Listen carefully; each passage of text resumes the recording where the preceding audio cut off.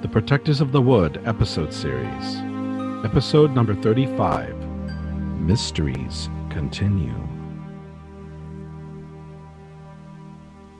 Abby mulled over different situations as she ate a late lunch and then stared at the ceiling. She was thinking, I wish I knew what happened to Rose. The mystery seemed just out of Abby's reach. There were only a few options, and some of them were bad. First of all, Abby didn't believe that Rose was sick. She hadn't acted sick. She had acted strange, even threatening, in a cold and unemotional way. She was like a different person. And Abby was sure that Rob was just not buying into whatever the problem was. The voice in her mind asked, could it be that Rose is the one who was threatened? But how? Abby didn't believe Rose's remark about, I'm not retiring. Of course she wasn't retiring. Abby was only working mornings and had no prospect of an administrative job and had refused a full-time job. And already there was more work than Rose, Abby, and Rob could do comfortably. Tom Winkle was not looking for a job. He was a grandfather fulfilling his role as a benevolent community member and advising his son on the farm. Perhaps something different is threatening Rose. Abby recalled her mother's words about Rose being her second cousin or something. Rose's grandmother worked for the Georgie family. She was, the nanny for... Oh, Wendy and Chi-Chi's mother. Oh my God, and my great-grandmother was the house manager. And they were sisters. Did they die in the tragedy? I don't even know. But one thing's for sure. Rose knows about this and isn't mentioning it. But what could be threatening about it? I must speak to Wendy. Why didn't I ask her before? Perhaps I can find Chi-Chi. Abby continued to obsess about this mystery as the evening shadows crossed the churchyard. A fear of walking to the garden center came over her. She desperately wanted a clean getaway on the following day and had become fanatically cautious. Even if Chi-Chi knew something, was it important for Abby to know about it now? Probably not. Talking to Chi-Chi could be postponed. There was time for a final watering of everything. The churchyard would be dry for the next 4 days. Monday evening would be Abby's next chance to give the plants any water. The drought seemed likely to continue indefinitely. Friday morning went much like the previous 2 days. But just before lunch, there was an incident that left Abby feeling she'd made a terrible mistake. Rose was absent again, and Tom Winkle continued to play a prominent role. The group began the day by admiring their new creation. The Play City, now with gardens and a forest in the bright sunlight, seemed even more beautiful and fascinating than the day before. The characters began to come alive. Tension arose over the ownership of the treasure in the forest. The children had disagreements over what the treasure actually was and what it was good for. After an hour of intense dialogue between many characters, the children agreed that the crystal ball in the wizard's hand, the glass ball in the chest, and even the various multicolored jewels all could work magic. Yet what this magic consisted of remained a secret. Finally, the dragon and the wizard were confronted by various invaders who denied any wish to steal the treasure, but felt that they had a right to know what it was and what it could do. The nature of magic drew everyone's attention, but the dragon Franklin had taken on this role, was totally unwilling to let anyone near the treasure and maintained that he had no idea what it could do, but it was his job to keep intruders away. The wizard, played by Lucy, said she knew what the magic was, but it was too dangerous for ordinary people. This idea was unacceptable to the rest of the group, who crowded into the forest. The good fairy, played by Tiny, had to intervene from the sky to stop the conflict and negotiate a compromise. Everyone would be allowed one look at the treasure, but no clue was offered concerning the nature of magic. This problem was still being debated when Kayla discovered a lone worm escaping from the soil around a potted maple tree. All attention shifted to this remarkable earthworm, which stretched itself out 4 or 5 inches long and moved out of the forest toward the city. Kayla stood up in shock, wondering what to do. Stop! Stop it! Stop!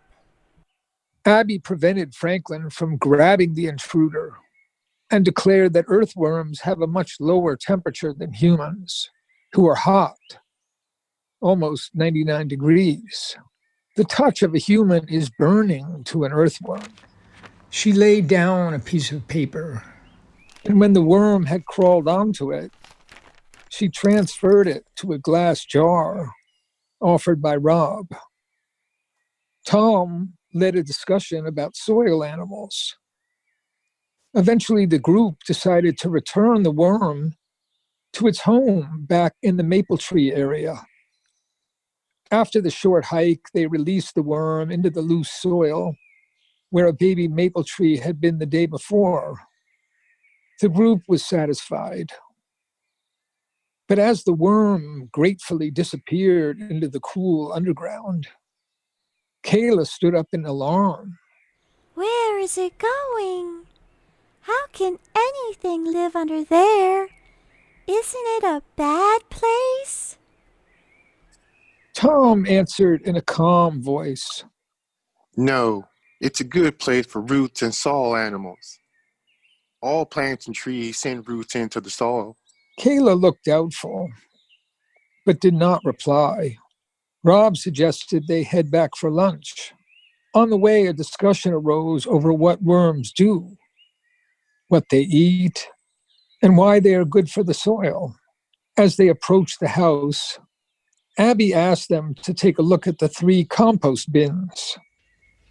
Rob explained that they put their leftover or spoiled food in the first bin and showed them the corn husks and leftover beans from the night before.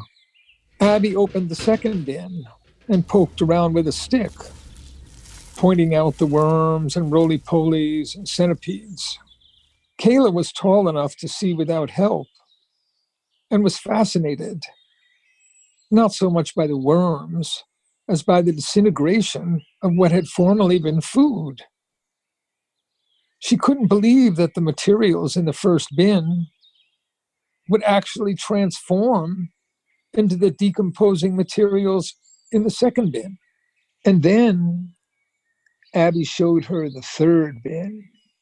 Kayla was absolutely stunned to see the dark soil with almost no trace of the former vegetables, weeds, leaves, apple cores, and potato skins. It's like magic. How could this happen? Abby explained that part of the Earth's magic is to turn plant and animal material back into soil, which then becomes full of nutrition for new life to grow. Kayla could hardly believe her eyes. The children wanted to see and ask questions. Do worms themselves turn back into soil? Squirrels? Abby spoke up. Yeah, all plants and animals turn back into soil. Kayla, still staring in shock, turned to Abby. But what about people? Abby realized that she'd gotten in way over her head, and looked to Rob and Tom Winkle for help. Rob drew his finger across his throat to silently tell Abby to shut up. Tom shrugged with a bewildered look. The children were all staring silently at Abby, waiting for a reply. I've got to say something. They'll be even more scared if I don't answer the question. Can I tell them that the nature of the human soul has been a running debate among humans since the dawn of time? Well, let's be honest about bodies first. Abby turned to Kayla. You know, Kayla, in some ways, humans are related to animals. Kayla drew herself up as tall as she could stand. She announced, I am not an animal! I'm not saying you are. Abby struggled to keep her voice calm. I'm just saying we're all related.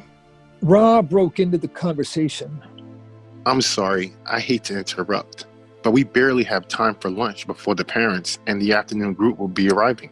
In a few minutes, everyone was eating sandwiches and seemed to have forgotten the major issue they had just been discussing. Kayla gave Abby a few thoughtful looks, but didn't raise the subject again. The parents appeared to pick up and drop off children. Rob took a few minutes on the side with Kayla's mother, and Abby was sure he was explaining the discussion of composting bodies. Abby told herself, Oh my gosh, I've been such a fool. They're too young. I really don't know what I'm doing. Why can't I just shut up? As Abby prepared to leave, Tom approached her. Don't take it so hard. Children see squirrels decomposing on the road. They see their grandparents buried. And as for the human soul, you were right to leave that to the parents and their family beliefs. Don't blame yourself. Touchy subjects are part of life. She thanked him with deep emotion, but couldn't rid herself of the feeling that she had made a mistake and had no way to correct it. She was thinking, after all, death and decomposition are a problem for people at any age. But why did I have to be the one to raise the issue? I'm so sorry, Kayla. Oh, if Rose were here, I'd probably be fired on the spot. Back at the churchyard gate, Abby found Officer Harley chatting with a woman. She must have been in her early 60s, with white hair, loose skin under her chin, and a formal wool skirt and jacket that seemed meant for a cooler day and a previous decade. No one else was even nearby. Abby knew that Sule, Phoebe, and Nico would be having lunch with Zoe, so she hadn't expected them. But what happened to everybody else? Well, I'm glad to see a quiet day. Yes, at last. May we have many more. Abby was about to walk through the gate when Officer Harley said, Abby, I'd like to introduce you to Mary Robinson. We go way back. Abby turned and shook her outstretched hand. She's a real old-school reporter. Nothing at all like that pack of wolves we've seen the last few days. Now, I'm sure they're not that bad. Mary Robinson raised her index finger as if teaching a lesson. Some of those people are my friends, but I admit that I've been hoping to avoid the crowd. She turned to Abby. What if my friends told me you were taking business cards the last couple of days? And I don't want to miss out. I write about politics for the Felsberg Star. I know we're not from the Valley, but Felsberg is still the state capital. I'm happy to take your card, but why are you interested? I cover the governor and the wheeling and dealing in state government, and I like to understand things. I like to know what I'm talking about, but I've been making no progress on the Rivergate issue.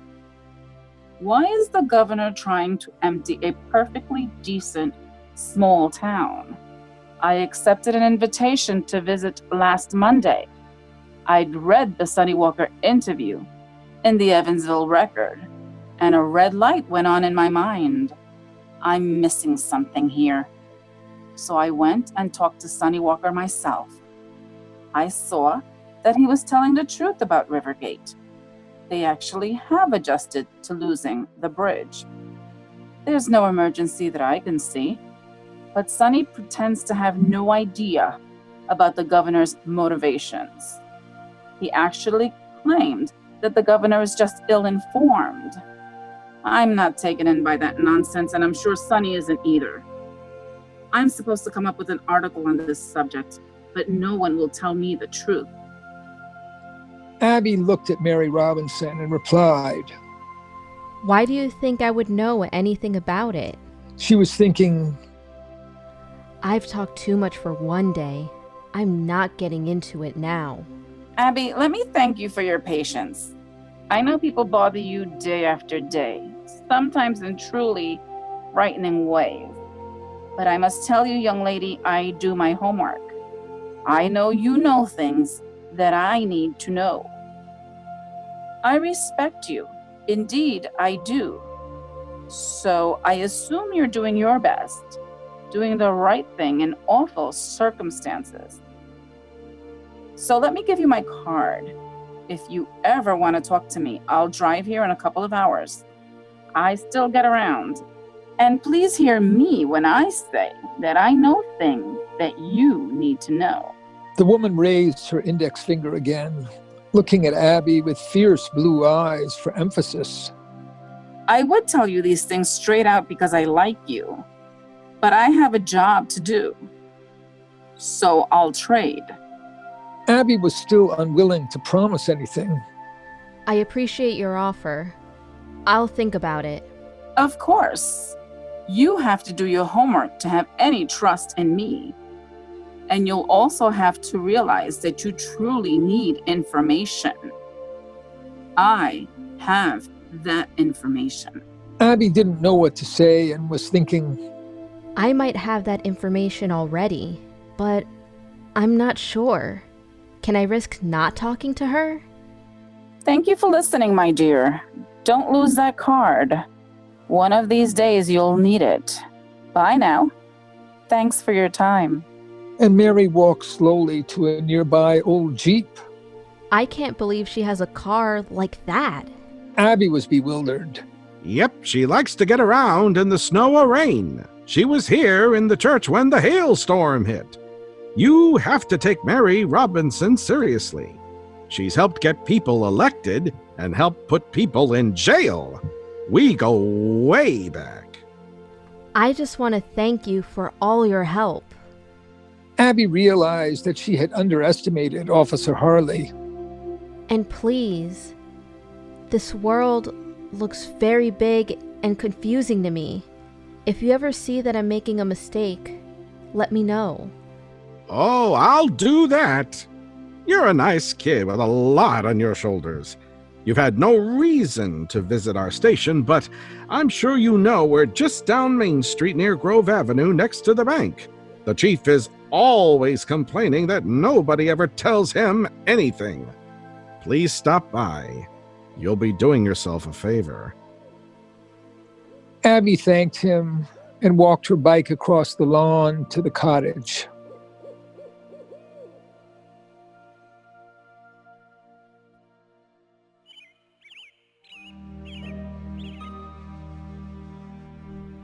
Thank you for listening. Episode number 36 is coming soon. To hear all the episodes, please visit our website at www.protectorsofthewood.com.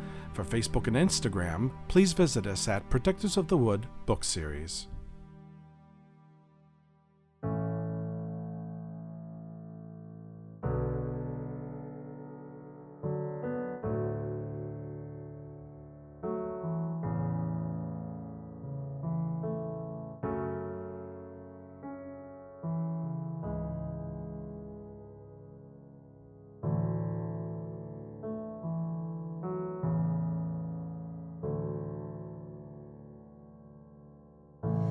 Looks like I'm on my own. No one to light on my way. I hear the wind howl and the water rage. Will it ever be break of day? They say. All these rivers are flowing. Don't be afraid, you must go where they're going. In the night like a wandering star, you must travel far.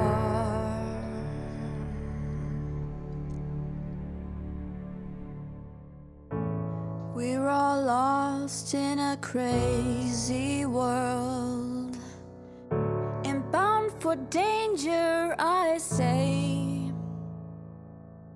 Hear the wind howl and the water rage.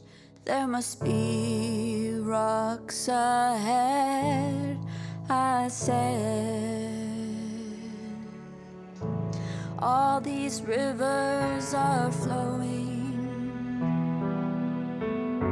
Don't be afraid, you must go where they're going. In the night like a wandering star, you must travel far. Some are wise friends, wise and true, but no one can see the end. Our best dreams are thrown on the wind. I know we're following them, we sing. All these rivers are flowing. Don't be afraid, you must go where they're going. In the night like a wandering star, you must travel far. You must travel far. You must travel far.